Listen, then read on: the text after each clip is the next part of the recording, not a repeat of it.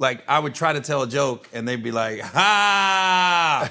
I got flustered, and I just went, hey, go ahead and keep heckling me in the back. I said, I'm only 20 years old. I've been drinking in this all night. Why don't I call the cops and shut this place down? What? The mic went off, the lights went off, two dudes picked me up and threw me out the front door. And this dude goes, never come back. If I'm trying to meet black girls, I'm not going to a Garth Brooks concert. I don't know. I was just, basically, my Right. was like, this is what we like. And I looked at it like, this is what we doing? Let's ride. What's your go-to recipe, or what do you bring to the cookout? Me? Yes. Water. Dude, I would cuddle with him. With Joe Burrow? Yeah. We're not gonna do nothing, but I'd cuddle with him. Just talk. That's it. That's how much I love Joe Burrow.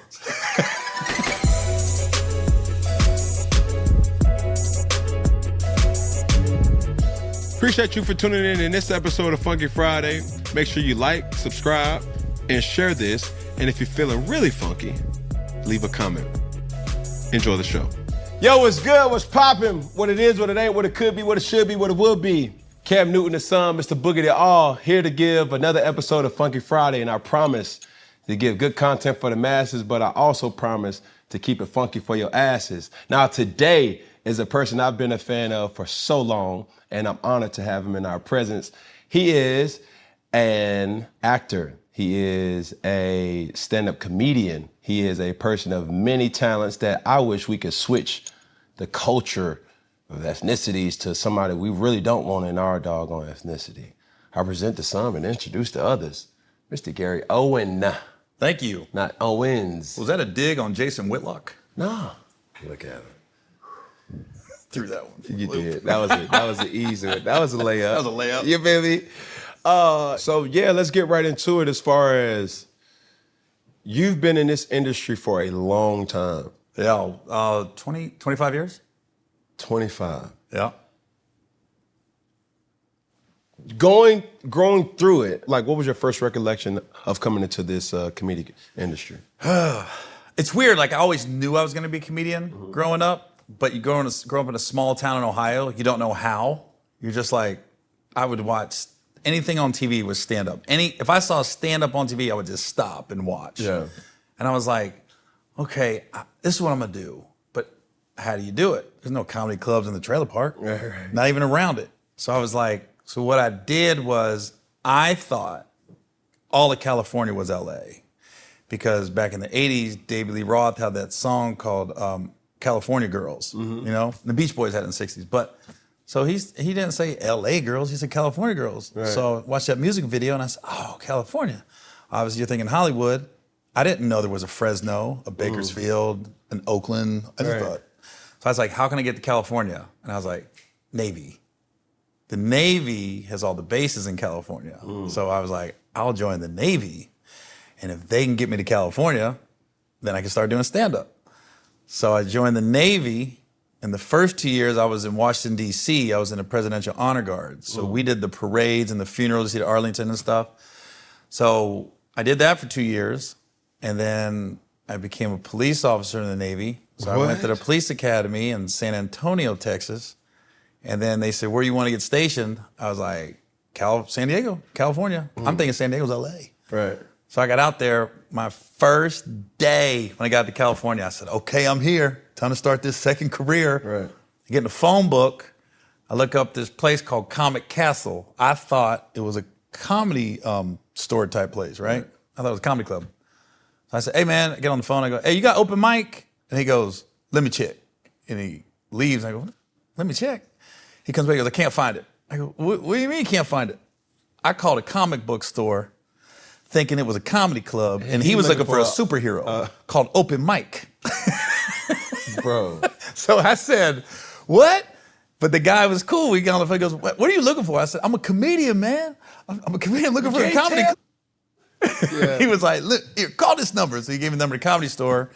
And I kept calling, took a couple weeks, but I finally got on one of the open mic nights, and that didn't go that great. And then what happened was, I thought, and I ain't lying, I was in the mirror that night before I went up, and I was like, okay, I'm gonna get discovered. You know, I'm still not registering. This is open mic. Nobody's gonna be there but 8 people. I'm thinking 6. I'm thinking Eddie Murphy's there. I'm thinking, you know, Chevy Chase is there. I'm like, oh, they all there. No, it's San Diego on Sunday. Nobody's there.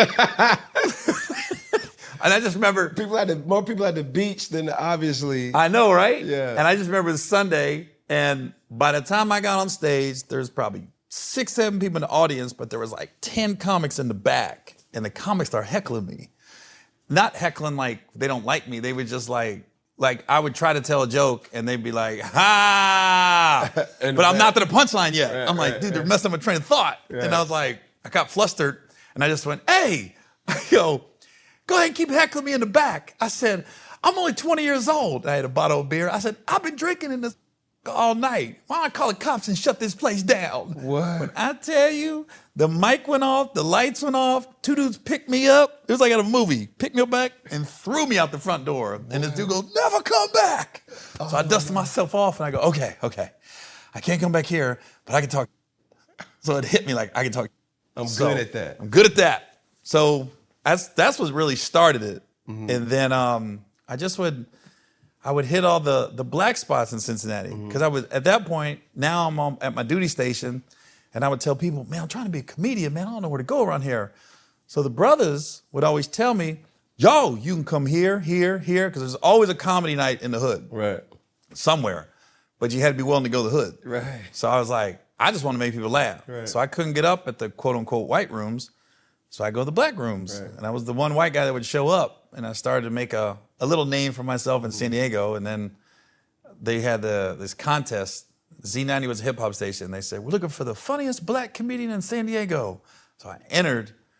I didn't say I was white, because back then you just do a radio call in. Right. I called the radio station, I got on, won it, and first prize, you got to audition for Comic View, which is up, and you had to go to LA. So now I'm realizing, oh, okay. At this point, I know all of California is not LA. Right.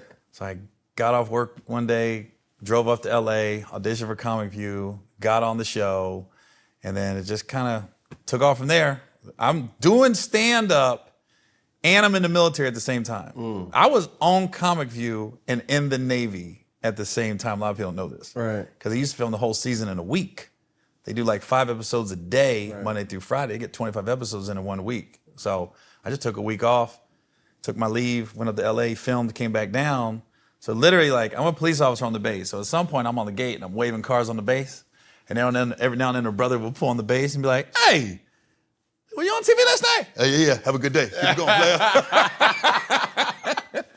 So it just kind of, I became the host, got out of the Navy, and just that's when the career kind of blossomed, I guess, after that. But that process, obviously, you tell it in a span of paragraphs, but that's a long time. Like you invested so much the belief in yourself, you know what I'm saying, to that. Like take me through that whole time frame. Were we talking about a month? We talking about 2 years? We talking about years? You know, it was it came pretty fast because so that time that I went on stage and got kicked out of the Comedy Store, it took like probably 6 months before I got back on stage because I just didn't know where else to go. Right. So the course of that 6 months was when I would getting to know people on the base because I'm new to the city. Right. I'm like the new kid in high school when you get on a ship or on a base. Right. So it takes a while to make friends and to trust people. So that was probably 6 months before I got back on stage. So it was this was all within the first year of after I finally got on stage to winning that contest was about a year. And then Comic View was probably 6 months later. So I was probably doing stand-up about a year and a half. Yeah. That whole time frame is about a year and a half. How did you build, or I think it's an ongoing thing, but how did you build your content? You know what I'm saying? Because the thing about comedians is not only are you a therapist to the degree that you got to walk into a room of strangers and you got to tap into this comedic side or make people laugh when they already know that, okay, what the hell he got to do or what is he going to bring out of me that, you know, some people get the laughs of ha, ha, ha, yeah, the chuckle, but I'm talking about funny. You know what I mean? Like, do do you dive into your personal life? Do you dive into this fantasy world? You know, it's almost like a rapper. Like, is what you're talking about real versus the facade? I think for me, everything I'm talking about is real. It's just adding like HGH and steroids to it. I'm just adding a little extra 4K. to make it better. Right. You know what I mean? And that's really what it is. I've never like told a lie on stage. I don't do weed jokes because I'm not a weed expert. I don't do like quote unquote drug type jokes because I don't do, that's not my world. And I've seen comedians, we call them comedy liars. Right. They'll tell stories like, you don't do that. Yeah. Like, you know what I mean? It'd be like me sleeping with white women. I would never tell a joke about that because it doesn't happen. You don't? But who, like, this is what I want to know. How did you feel so comfortable with tapping into this is me. I don't know another white person who's more comfortable with being in the presence of black people and use that as like, yo, my black friend. It's like when certain people say it, it's like, okay, cool. But it's like, your stamp, like your obvious experiences in the culture has given you context to be able to, share with the world. I just always been I've been comfortable in my own skin.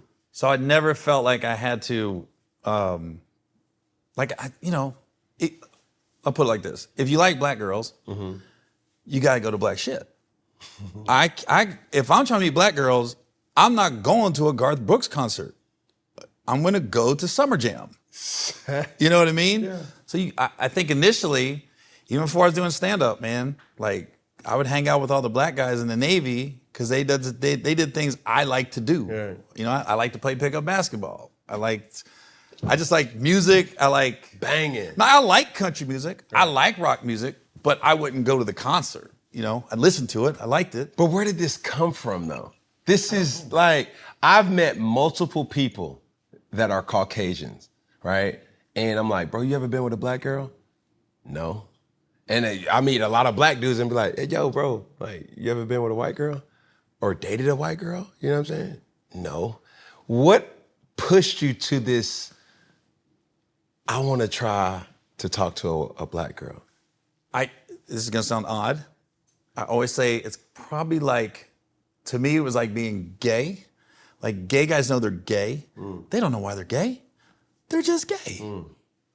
I don't know. I was just, basically, my right. was like, this is what we like. And I looked at it like, this is what we doing? Let's ride. That's basically what you ready, bro? Why fight it? Let's go. But it was weird. Like, I didn't go to school with a lot of black women. My school was predominantly white. I don't know. But you're saying Cincinnati, Ohio, or Ohio as a whole is not a state that you'd be like, bro, it's a lot of black people there. Now, granted, there's a lot of black people everywhere. Yeah. But it's like, at what age did you understand, like, yo, bro? Oh, I was young, bro. I'm talking like Different Strokes, Good Times, Facts of Life. I was looking at Tootie, Though let's not even get on Janet Jackson. Oh my God. Yeah. Yeah, it's been I don't know.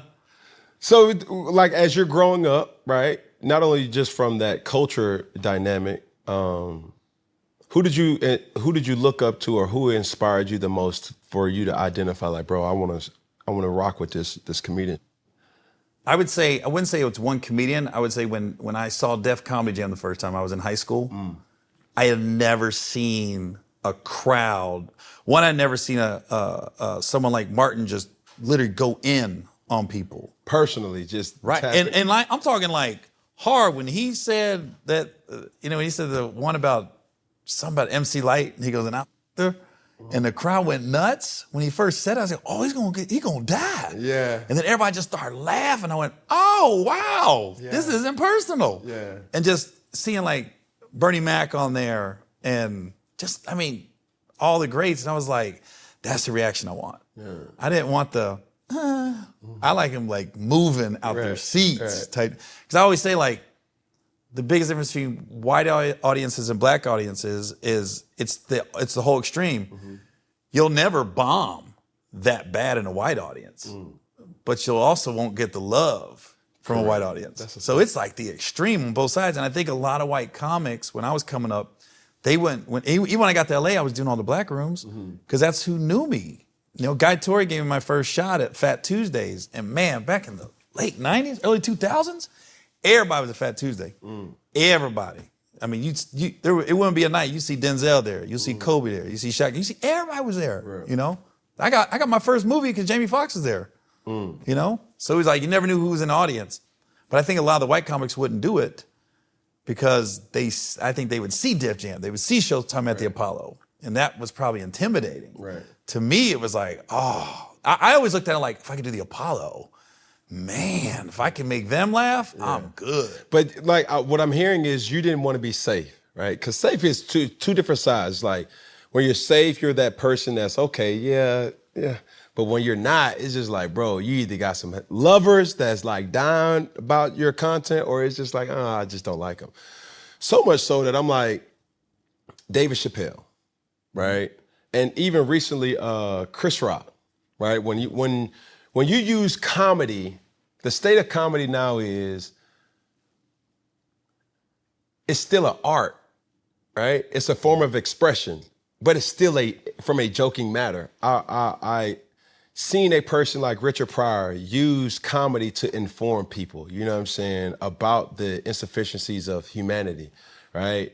And he would slip it in strategically, and obviously you see David Chappelle do it too. You know, the art of his storytelling is something that I love to admire, but do you think the state of comedy is too serious now?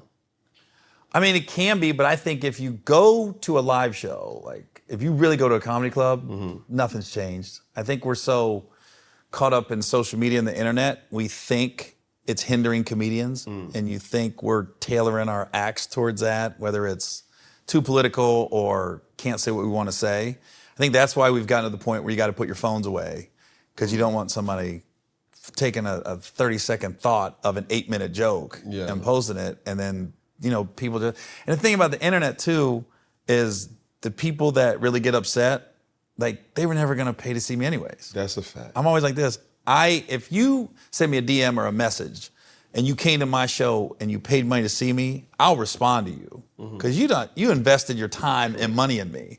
The least I can do is respond to you. Whether 90% of it is good, but every now and then you'll strike a chord with somebody I didn't like that or something. Right. Doesn't happen a lot, but I'll respond to those people.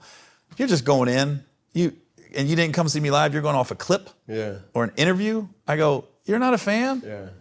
So I don't care about your opinion. Now, and I have to ask it from a teenage perspective because they see comedy now as the Instagram clip or like I look at a guy like Desi Banks, right? Extremely funny.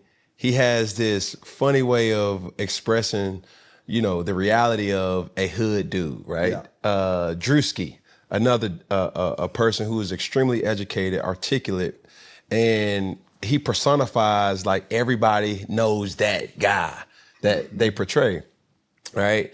Coming up in this day and age where you have social media versus when you was coming up, you didn't have, it was word of mouth. You know what I'm saying? You ever heard of this dude named Gary? Oh, who? You know what I mean? Yeah. Like, what's the benefits of both, or the benefits of both, and what's the negative or the things that you have to warrant yourself from the other? See, when you bring up someone like Desi Banks or Drewski, it's like those type of guys, and it sounds crazy me being older than them, they inspire me because when I was coming up, we didn't have the independence. We couldn't just like get our jokes and then build a fan base. Now with Instagram, YouTube, they're not, quote unquote, they don't need the machine, quote unquote. They're doing it on their own, and like the machine's coming to them. So when I see stuff like that, I'm like, dang. I was like, I wish it was around when I first started. Right. But I see Desi all the time, and I'm like, when I tell him, I said, I always make sure I message him and everything. I just tell him, you're killing it, keep doing it. Because it's really is, it's some inspiring stuff to think, because my road manager met Desi Banks as Smoothie King. He used to work at Smoothie King. What? And he was like, he would tell my road manager like, yeah, I'm trying to do this stand-up thing and doing sketches and stuff. And when he started to pop, my road manager was like, yo, that guy was a smoothie king. He used to make me smoothies. So to hear stories like that, I'm not one of these quote unquote OGs that are like, yeah, you know, they ain't real stand-ups and all that shit. Look, man, if you can find a way to build a fan base, all respect to you. And you can sell tickets and you can make money and provide a living. I'm looking at it like, okay, how can I piggyback off that? Yeah. You know, because last time I was in Atlanta, I mean, I called Desi and we did a couple sketches together just because I want to be a part of that. Right. You know what I mean? And it's fun. And it was cool because he literally just made a bunch of phone calls and all these comics that are up and coming, they all just showed up to be a part of it. And it's like that fraternity that a lot of people don't see. They see comedians when we go at each other and we'll be arguing and that'll get all the clicks. But they don't realize what really a tight-knit group it is. You know? We really do support each other. Absolutely. For the most part. I've seen it. Like those brainstorming events where like all of them kind of, hey, this would be funny. No, that wouldn't be funny. But if you add this dynamic to that, and obviously he brings a different side, she may bring a different side, and then obviously you add a different person from a different dynamic, you know, that's art. You know what I'm saying? But you would say, or not you, but some would say, they're doing it in an unconventional way. Because a lot of these guys who are funny, they don't have no experience with stand-up. It is a different beast. You know what I'm saying? And the big difference is, as far as comedy clubs, they don't care if you're funny or not. They just want to know if you can put asses in the seats. So they will book some unfunny people. Right. But if they can sell tickets, they'll still book them. But does it help or hurt the brand though? That's a touchy one because I'm never one to like criticize somebody. Because when you get someone like Desi or a Drewski or a Jess Hilarious, you gotta realize a lot of their fans in the beginning, they're probably people that never went to a comedy show. So they got nothing to compare it to. So when they see someone like Desi, he's finding his voice on stage, but they're not like, oh, he's rough around the edges right now. No, they're like, this is the funniest I've ever seen in my life. You know what I mean? So the only disadvantage is they're finding their voice with pressure. We were just open micing. Right. I could bomb 1,000 times, nobody know about it. Right. Desi bombs, Drewski bombs, everybody gonna know. Right. And that's the pressure. But the advantage is they're not going in front of hostile crowds. They're going in front of their fans. But when you explain it like a hostile crowd, give me a description or like an example of that. Try to go up and nobody knows you, right? And you're going up. There used to be some legendary hood clubs. There was like the Comedy Act Theater in LA. I heard in Atlanta there was 557. There was one in New Jersey, Peppermint Lounge. They said on those nights, man, if they didn't know you, and keep in mind, you might be going after monsters. Yeah. There was nights in LA, man, the lineup, when I was coming up, the lineup would be Kevin Hart, Cat Williams, Ari Spears, Cedric might pop in. Bernie might come. You were going against and you got to go last. What? Good luck. But I'll tell you a funny story. One time I went up, it was, I was early. Chappelle went up right before me, right? Right before me. And these mother effers. Right. I got up, they don't know me, I'm a white dude, I'm in a black room, and Chappelle just did like 30 minutes and killed, right? I couldn't get a joke out, and they heckled me and wouldn't stop, right? The crowd is. These two dudes heckled me in the beginning and wouldn't let up. But where were they? They were in the crowd? Yeah. Okay. You got right. The crowd's tired. Right. I'm going after 3 hours of stand-up, and I didn't get booed, but I didn't get a reaction either. It was just like I was fighting them the whole time, right? So this is how the karma works. The next week, it was Monday night at the Improv, and we had a lot of regulars, you had a lot of the same customers. I saw them, and it was the same two dudes in the same seats. So now I went up early. Yeah. So my whole set was on them. Ooh. And now the whole crowd is on my side. Because they're not tired. And I'm a white dude, came out gunning. Yeah. Came out immediately, went after them, right? And I remember I closed, I said, hey, last week I was here, these two heckle me. I go, heckle me now. Yeah. And drop the mic and the crowd went nuts. And to the dude's credit, they like, all right, you got us. It wasn't no anger. Right. So, that's just an example. Man. I miss those days though. But that's dope as hell. But it's the competition in that though. You know what I'm saying? And I think competition brings out the best in all of us in some degree. But what's the normal kind of time frame you usually get when you go to like an improv, when you go to like a stand-up? Is it 10 minutes, 20 minutes, 30 minutes, an hour? Like, how did you build your stamina to be able to go? In the beginning, you're lucky to get 5 minutes. In the beginning, you're open micing. And that's a long time when you're first starting. Right. Man, and then just the more you do it, when I came up San Diego, obviously, and then LA, you're lucky to get 10 minutes at any point, right? And then you got to get on the road. And then when you start getting on the road and opening for people, and then features usually get 20 to 30 minutes. But man, when you get that first headlining gig and you got to go up there for an hour, woo, my first hour special on BET, back in the day, Comic View, it was a contest and you kept winning, do 5-minute sets and you kept moving on. I kept moving on, end up winning. And then I got an hour special, but the hour special really was 45 minutes because it's commercial breaks, right? So they said, we just need 45 minutes. If BET's got the footage, right. It's the slowest 45-minute special you have ever seen in your life because I didn't have an hour, right? Every joke, I waited till the last laughed. And I would pace the stage. And I kept looking at the clock like, oh, there's 20 minutes left. I'm about to shot my load here. Right. It was I had a great closing joke, and I was just trying to get to it. And it was just fluff. Are you a person that likes to see the time, or you just won't? I like to see it. I like to see the clock. That's pressure. Yeah. I like to see, well, nowadays, God, an hour's short. Yeah. But, yeah, I like the clock because I like to know where I'm at, you know? And I remember watching an interview with Louis C.K. And he says sometimes he'll do his closer in the beginning because it'll push him to be funny. Because, you know, you always want that big send-off joke. Yeah. He said he'll flip it and he'll do his strongest bit right off the bat. Set the tone. And then, because now it makes him work. Yeah. And I was like, oh, and I always like see guys like that and I'm like, okay, I'm gonna try that. And I like it because it does challenge you. Yeah. I'll come out just guns a-blazing with the home run, and then be like, okay, now let's see where we're going from here. But that's the beauty of comedy clubs. You can't do that at theater. Yeah. You got thousands paying. When you get a couple hundred people, it's fun, man. Yeah. It's fun. Then how do you do so obviously with 5 to 10 minutes, and this is the question that I got for me, like, how do you incorporate props? You know what I'm saying? Props. Like, when you got 5 minutes, you ain't got time for props outside of the mic. You know what do you mean props? Like, painting the picture. You feel what I'm saying? It's like, I'm thinking, when you say props, I'm thinking Carrot Top.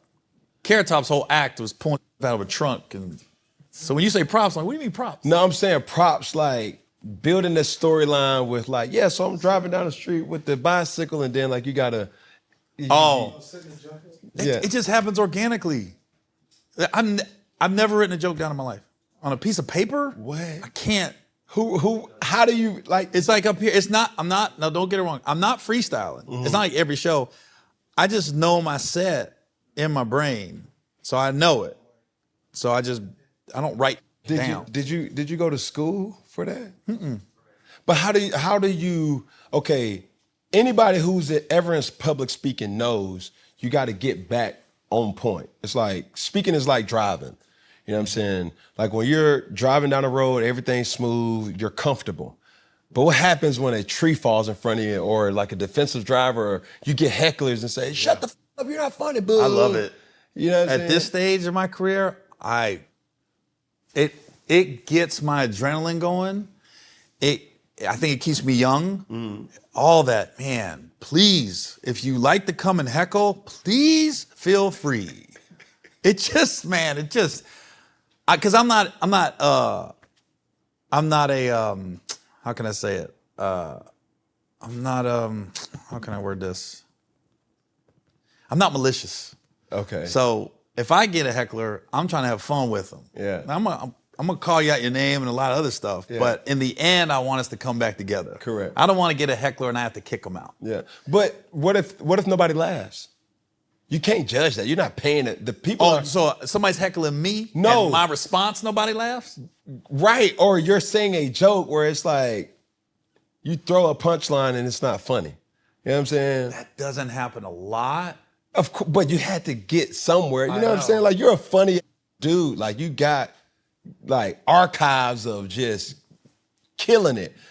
But what I'm saying, to my analogy of driving a car, like, when you're in the median and you're like, damn, bro, like, all right, this one's gonna be tougher than normal. You know what I'm saying? You talking about a flat crowd? Yeah. A flat crowd? Or any what if situation, you know what I'm saying? It's case by case basis. And that's the thing. Once you've been doing it long enough, you kind of know how to get out of any situation. Wow. And you kind of know, like, you can get up on stage and be like, oh, yeah, this crowd's gonna make me work. Yeah. They're a little flat. Right. But sometimes you like it. Cause if I can make this crowd finally come around, man. Cause sometimes I don't like you get too much love in the beginning.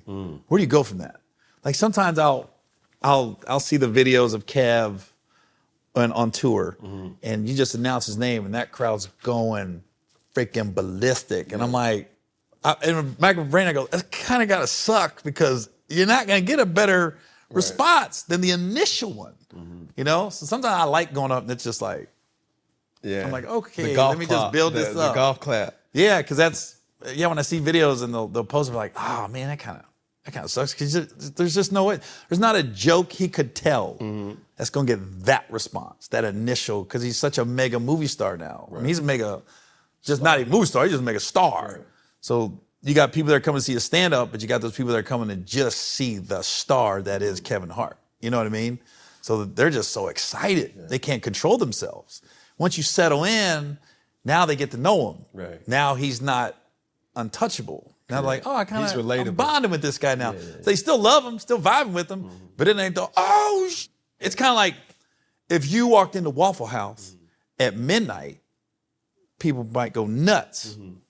Those same people that went nuts, you're still there at 2 o'clock. Yeah. It's like, oh, that's you just Cam. Yeah. He's just getting all-star right now.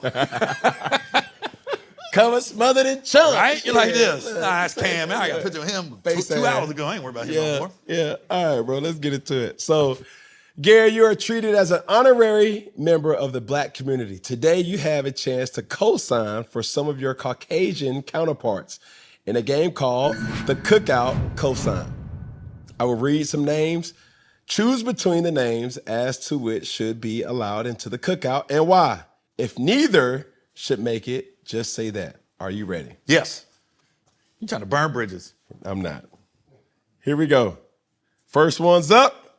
Justin Bieber and Justin Timberlake. Who's in and who's out? That's a hard one. They both married white women. I would say probably Bieber's in over Timberlake. Why? I think he's more about the culture. And nothing wrong with Justin. This isn't a put down. Nothing wrong with Justin. But I'm just saying who's getting in first is Bieber. Say less. Here we go. Miley Cyrus or Britney Spears? Neither. But why? I don't think they've had sweet potato pie. Pecan pie either? Yeah, but it was store-bought. Say less.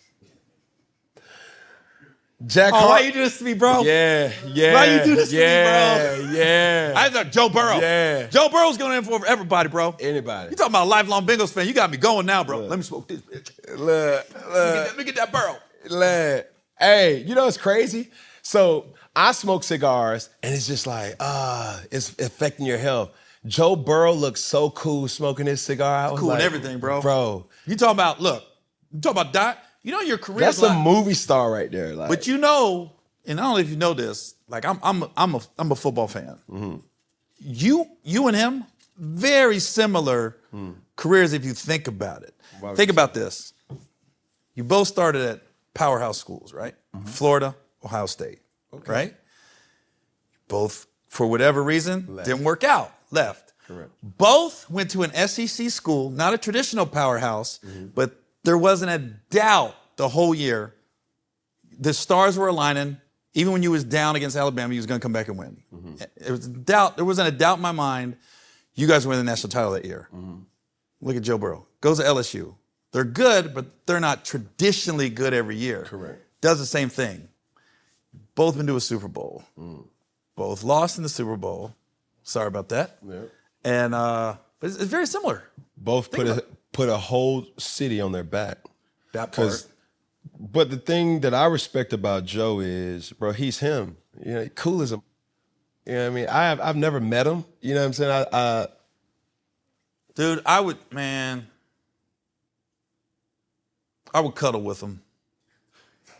I would. With Joe Burrow? Yeah, if I go to prison, that's who I want as my cellie. Yeah. We're not going to do nothing, but I'd cuddle with him. Just talk. That's it. Spell. Just whisper. Yo. That's how much I love Joe Burrow. Yo, Joe. Moving around. My next dog, my next dog that I buy, my name is JJ, Joseph Jamar. That part. Right along. Man, you should have stopped at that one. I know what I mean. I don't even care anymore. Look, we got Iggy Azalea or Coco. Coco. She's been married to Ice-T, man. She been my Ice-T for over 20 years. Can we talk about something though? We ain't never seen them have a public issue.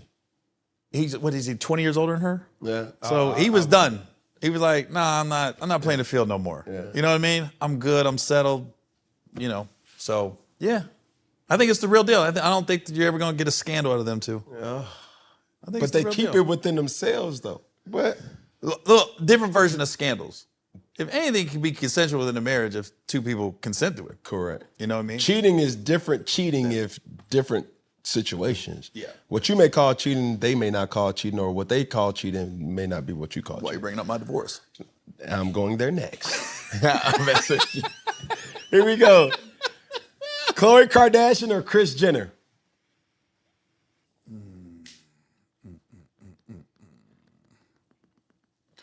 We'll go with Khloe. Why? I mean, look at the track record. She's got a lot of brothers in her.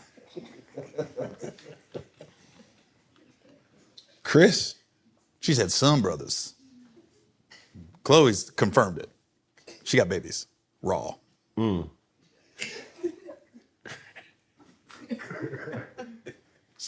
I think if you get hit raw and get pregnant by a brother, you're allowed to cook out. Yeah. You know what I mean? Don't bring anything to it.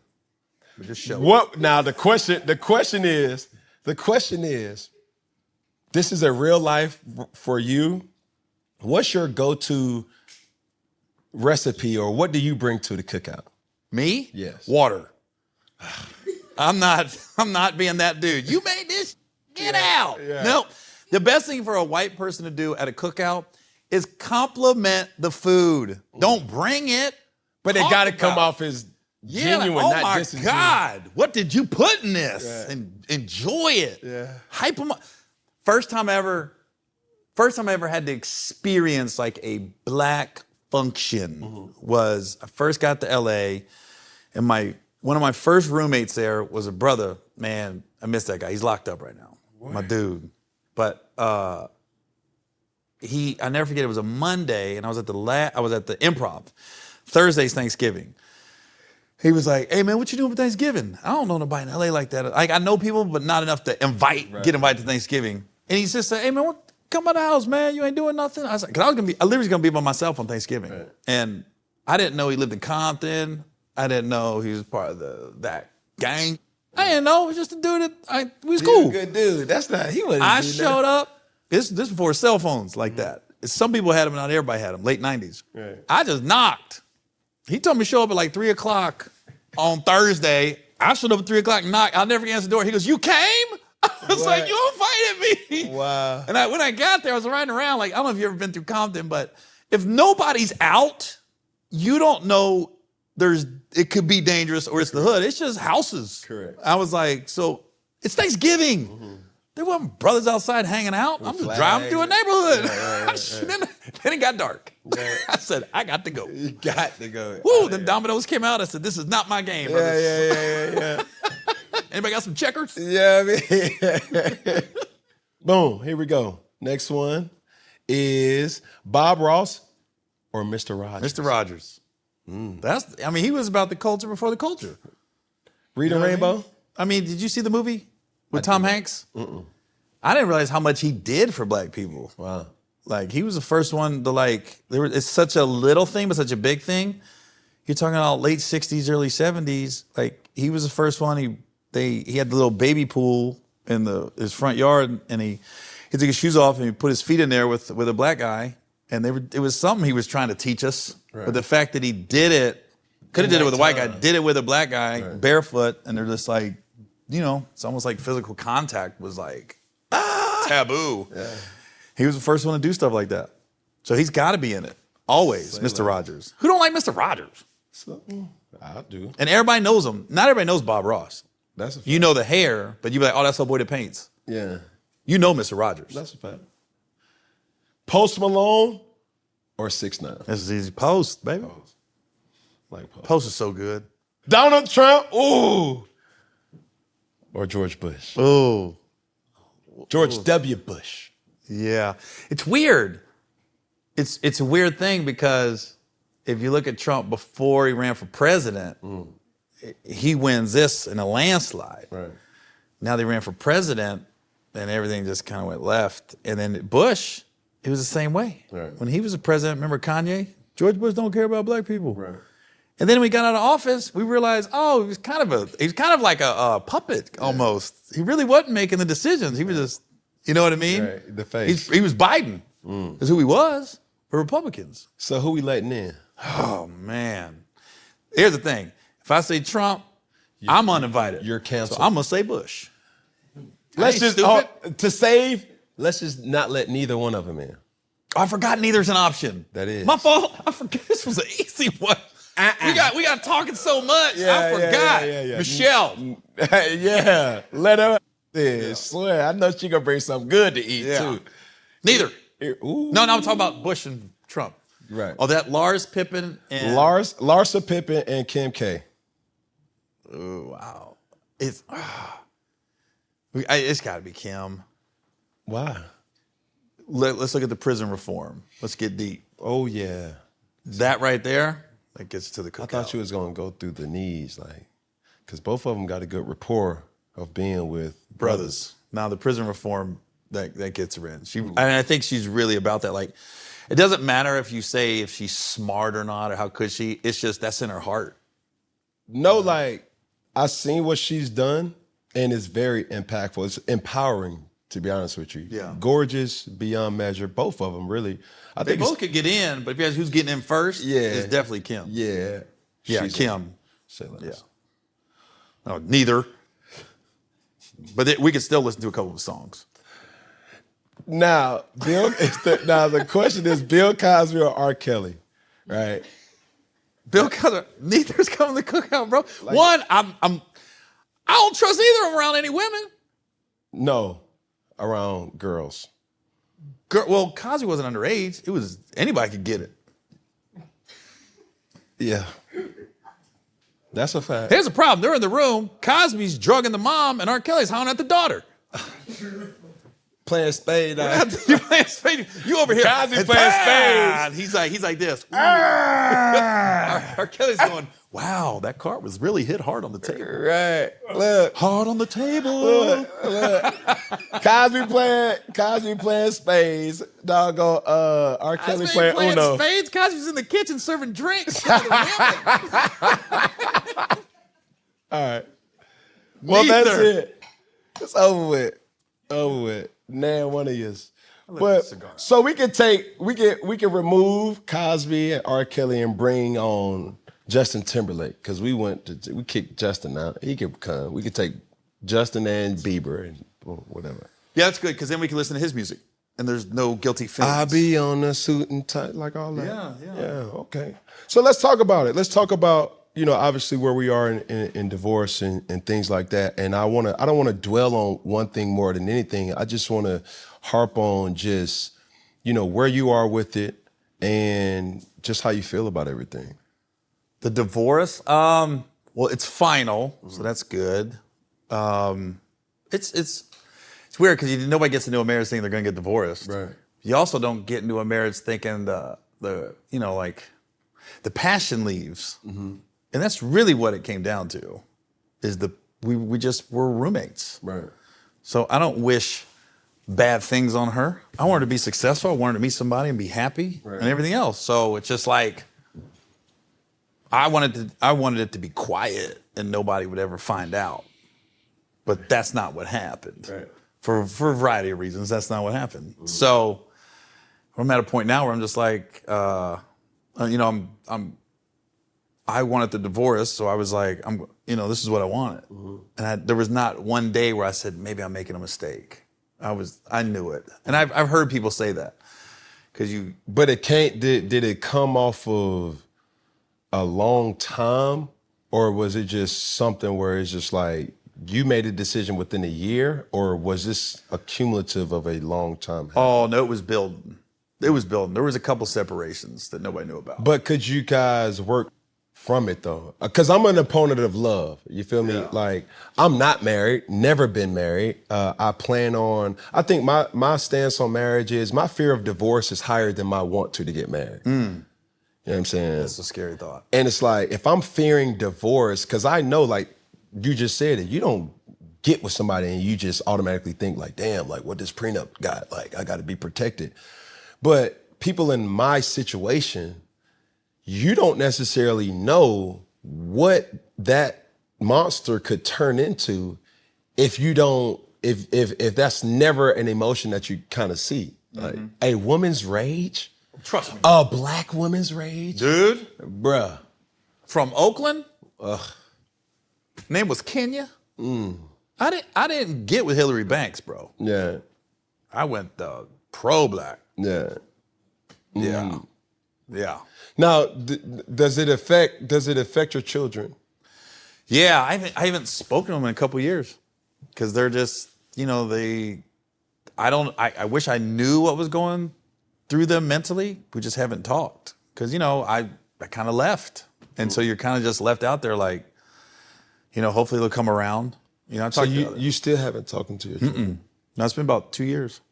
What? And because I wasn't a deadbeat dad. Yeah. Like I was active. Hands on. There was. And how many kids do you have? We have 2. Okay. And I have a stepson. Okay. He's older.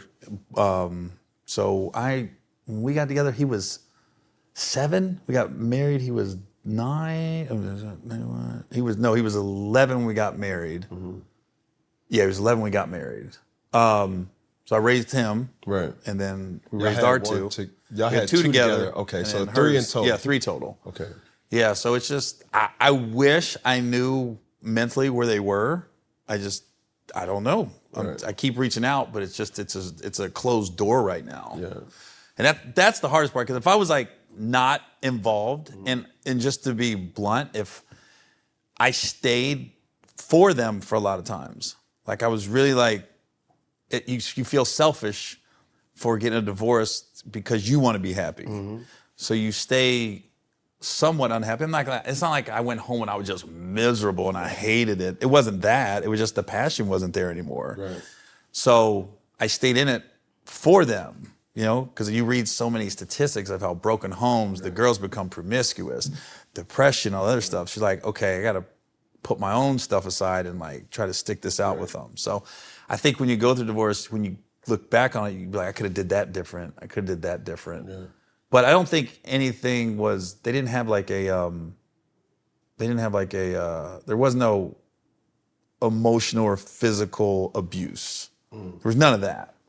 I think they had a good childhood. What's the age groups? Well, my daughter's 20 and my son's 22 right now. Okay. So they're older, and this is 2 years ago. Right.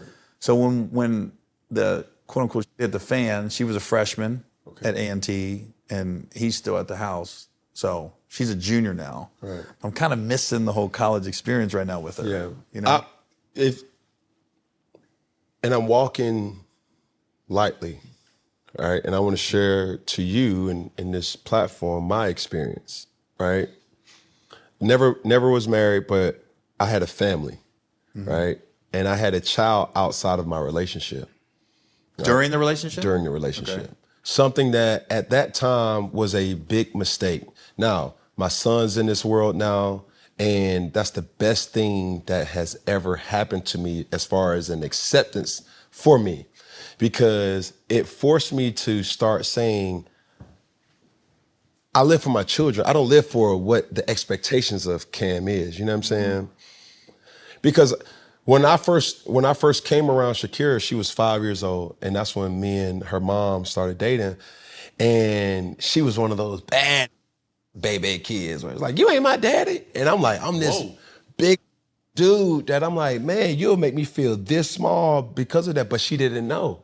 You know what I'm saying? And I had to be patient to love her, you know what I'm saying? And to love on her, to implement the things that I knew was right versus what's wrong, but also letting her mom instill those same things. So when we separated, it was like I had to start all the way over again. You know what I'm saying?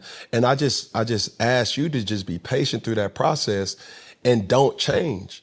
Like, they're getting those text messages. They're getting those phone calls. They're getting everything. But the worst thing that you can do, and I always talk to dudes all the time that don't have relationships with their seeds, and I'm like, bro, it's just like a rock. You just keep hitting it. Yeah. And when they come around, I promise you, it's gonna be worth it. Yeah. You know what I'm saying? Because you see something that you grow like a flower, and whether certain things happen or not, I think growth in a relationship, whether it's your ex or not, you always want to do what's right for your children. Because you don't want them to catch a stray bullet that was intended for you or for her, and they're the ones that's being affected by it. And I can't say it's going to take a year. I can't tell you it's going to take 5 years. But what I can tell you is keep showing up in their lives, because they may not know how to express themselves yet. Yeah. And you know, I hurt their mom. However you want to look at it. Right. And that's probably why I stayed in the marriage longer than what I probably should have, is because I didn't want to hurt nobody. Right. I didn't know it was going to turn like this. Right. You know, it probably would be easier to process if I wasn't around. Right. If I didn't, when they were growing up, revolve my entire schedule around them. You know what I mean? Because I never missed a birthday. And I got a hard schedule. You know, there were times I would have a show in one city, fly back just to blow out the cake with them, and then fly back to another city. And I'm not flying private. I'm on regular airlines hustling, because I didn't want to look back and be like, he missed my birthday. Right. So it wasn't a time. And I'm not doing it for a pat on the back. I'm just saying it might be easier if it was like I wasn't around a deadbeat. I could be like, but it's different now. I'm like, I was there. Another thing too that I would say too, we're in different spaces in our relationship and I'm not talking about you and me. I'm talking about me and the mom. You know what I'm saying? Because a lot of women don't understand, you're not affecting me. You're not only affecting me when I don't get to see my children, you're affecting the child as well. You know what I'm saying? And I think if you can have a healthy co-parenting relationship, right, that's key. So to that, I would just say, bro, if you can have a healthy relationship with, put our emotions aside. Like, did I do what I did to you? Whatever. But we have to come together and say, what's best for our children? Because they being affected by it in more ways than not. Because they're going to hold that same trauma for years and years, and who knows what it will come from it, rather than if you were in their lives to be able to help and cope them through. Like, my biggest fear is, and I tell my daughter this, I said, baby, I'm protecting you from guys like me. Right? And she's like, nah, daddy, what you mean by that? I'm like, boy, I wasn't right. You know what I'm saying? Yeah. Like, knowing good and well, I'm tearing the doggone hinges off of all the doors, you know?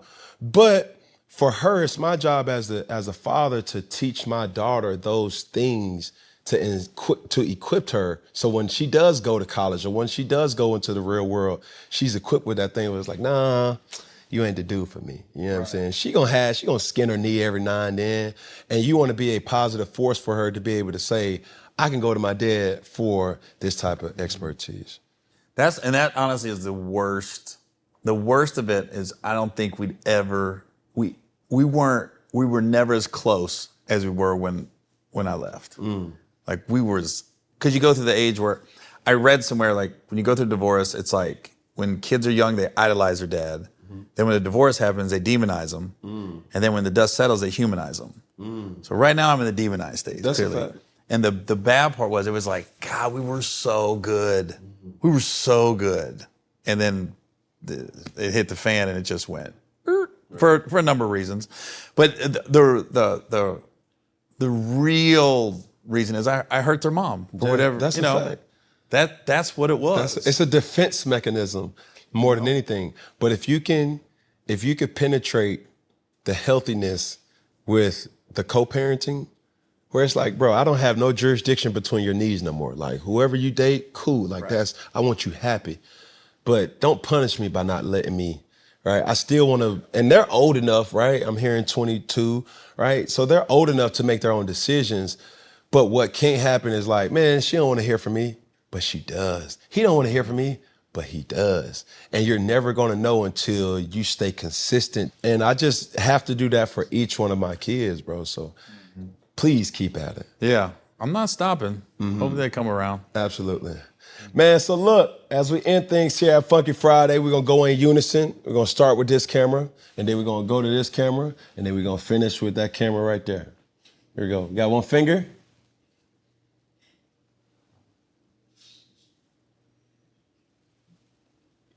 E.T. Here we go. One finger, one pinky, one thumb, one love. Appreciate you, brother. Thank you. I got carpal tunnel. That was hard. Thank you, bro. Thank you, man. Yes, sir. You guys got hand sanitizer? You just talked about breaking the hinges off of women. Yeah, look. I don't know where that hand's been. Come on, bro.